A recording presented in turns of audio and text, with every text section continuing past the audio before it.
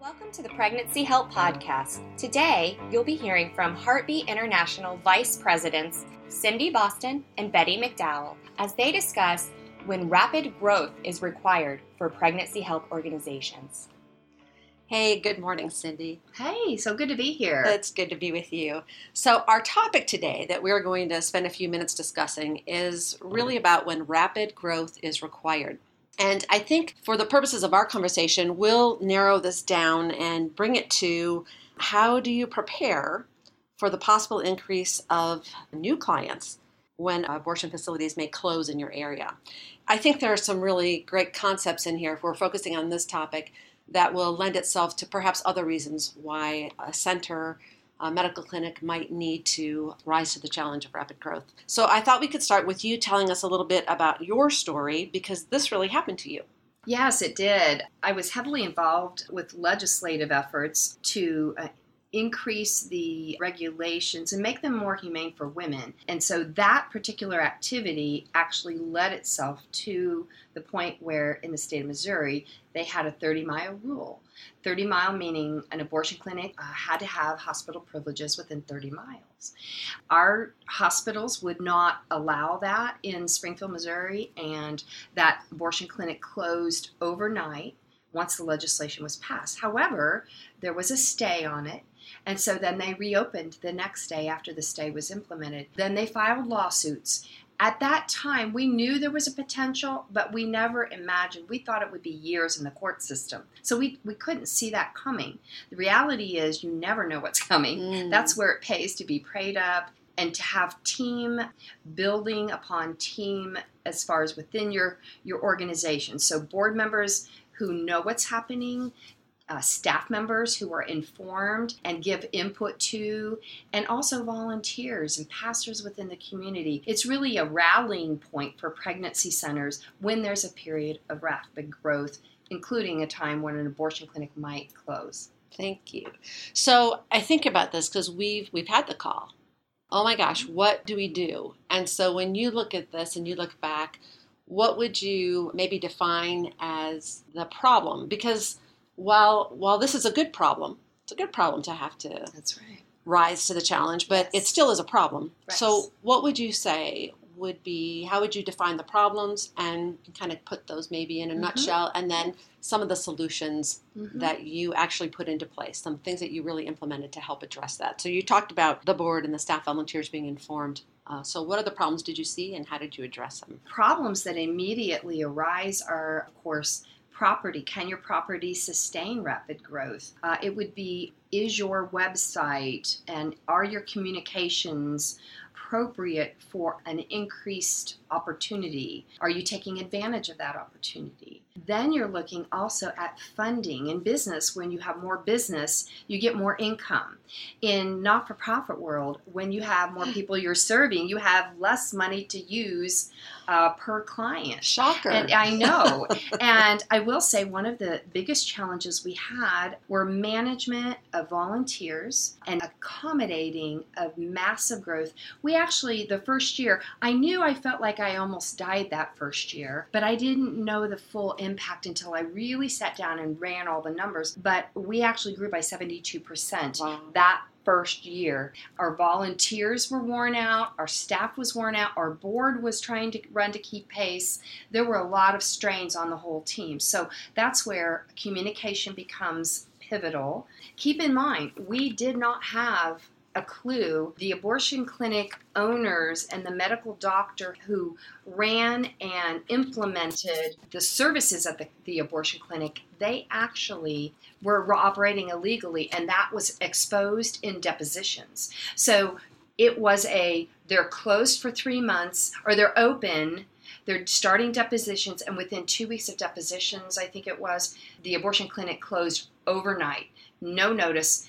They weren't going through the court system anymore because it was found out they were operating illegally without a medical director. Now just imagine if a center did that, right?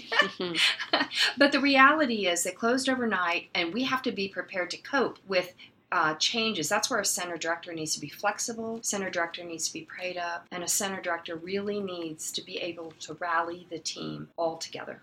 And so would you say that there were changes in hours. You talked about the looking at your website. Mm-hmm. And I love the idea. I love that you use the word opportunity because it really is an opportunity. So you talked about the things that needed to change. So did you change hours? Did you change any of your services? What were the other practical things that you looked at? I think the one thing that should have changed more quickly that I would recommend is looping the pastors in earlier. Mm-hmm. They should be some of the first communications you make aside from your board and your staff and your volunteers. Looping pastors in, calling a quick meeting, maybe even developing a rapid growth committee or a temporary team or a task force that you say, we need help for the next 3 months or we need help for 6 months. There are people who are so concerned about the abortion issue that if they knew you needed immediate help and it was short term, they would jump in and be involved. Finances is probably the most pivotal in the sense that I was so busy adjusting hours, hiring more staff. I hired 4 staff that year. And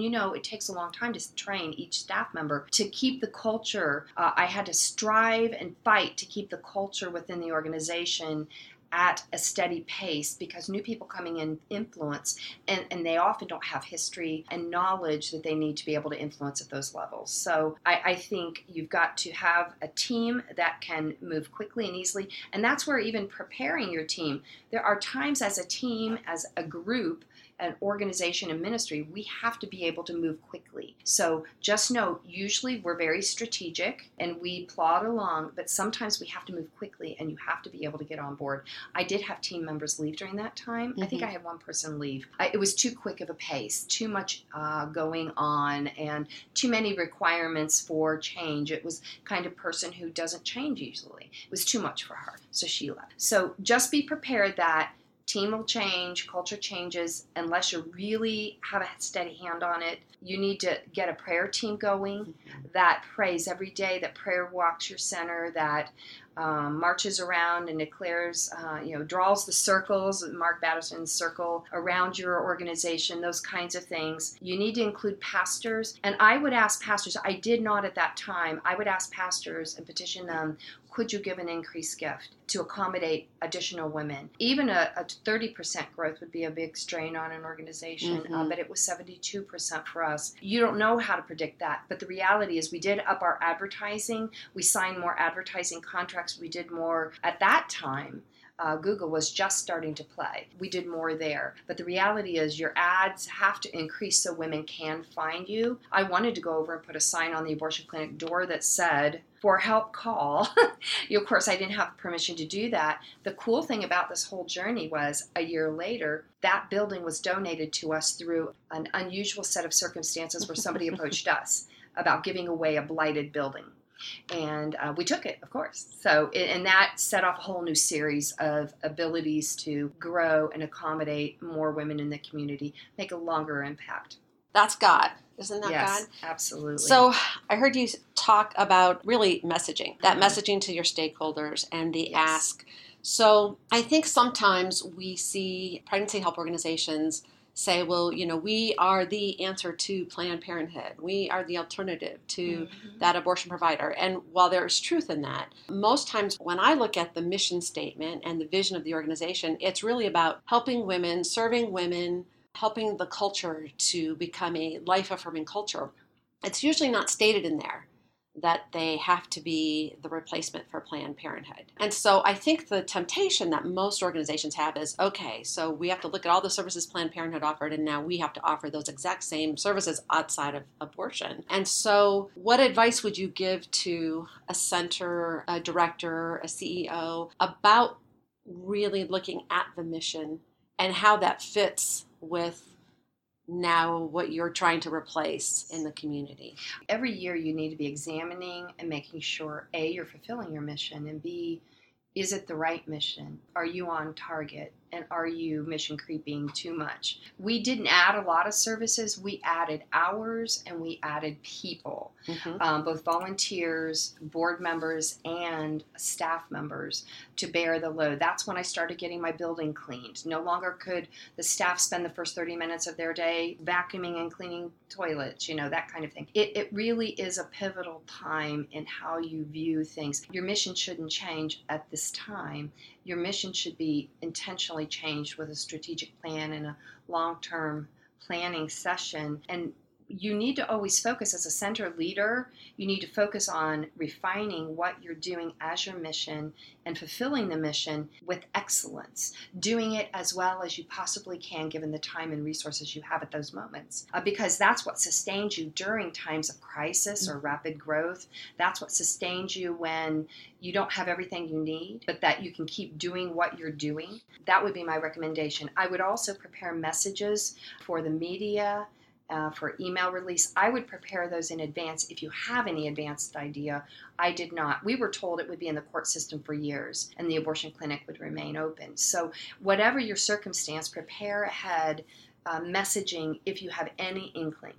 It's also a pivotal point where we were friends with the county prosecutor, and he said, Cindy, we had no idea what we were going to find. So the reality is, be prepared. If you have an abortion clinic nearby, or if you have something that might cause rapid growth, advertising or influences or references, you should actually prepare in case. Make sure your team's ready for quick growth. All right. Thank you, Cindy. So I heard a lot of really great advice in here of things that you do working on the organization, really, and in the organization.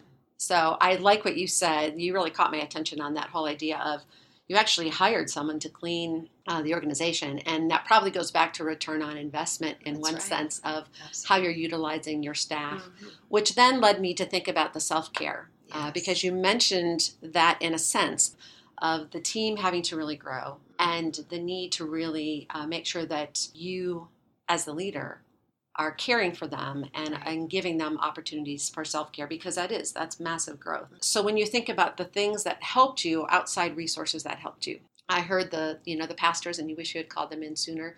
What are the resources did you tap into to help you with understanding and moving ahead on rapid growth? I tapped into business minds on the board or major donors or donors who had experience with business growth. And I'd say, here's what I'm encountering. And they're the ones who said, well, you need to hire some of the things you guys don't have to be doing. And it was like, oh, okay, yeah, that's right. So, you don't always have a clear view, but if you're transparent with people, the right people who have ability to assist, if you're transparent with them, they will help you. Heartbeat, of course, is always standing in line, ready to help out and ready to lend both through the academy information about transitions, but also the leadership team stands ready. Betty's leading the charge on all of that. She has an amazing team that answers questions and can point you to resources appropriately. Thanks so much, Cindy. With that, I'm going to ask you to just close out our time together with a prayer. Just speak that blessing perhaps over the organizations that are maybe in the process right now or will soon be in the process of needing that rapid growth. So they're blessing and opportunity and not a problem. So would you close us in prayer? Thank you, Lord, that you go before us. It says that you light the path and you create that wide step for each of us as we surrender our hearts to you. So I first pray for the surrender by leaders and boards and staff members and volunteers, that they would surrender each day at that organization to you. I also pray for wisdom from on high, Lord. It says if we ask, you will give wisdom. So we pray for wisdom. I pray for a heart turned towards you. I love the idea that when Joshua saw the angel of the army of the Lord, that he took off his shoes and he bowed. Lord, I pray that every leader would not be afraid to continue to bow and know that the busy work and the scurrying around sometimes is in vain unless we have sought you and gotten your guidance and your orders. I pray, Lord, for rapid growth across this great nation, that you would indeed grow pregnancy help centers throughout the world. For your might and your glory, because we know that they touch women's hearts in a significant way. They create healthier families and communities. We thank you, God, for Heartbeat and what they do to help lead the charge in the pregnancy help movement. Lord, give us wisdom as well, that we may work together with the leaders for your glory. In your precious name, amen. Amen. Thanks for listening to this episode of Pregnancy Help Podcast. To subscribe to future episodes, access resources related to today's session, or listen to previous episodes, visit www.heartbeatinternational.org/podcast. Thanks for tuning in.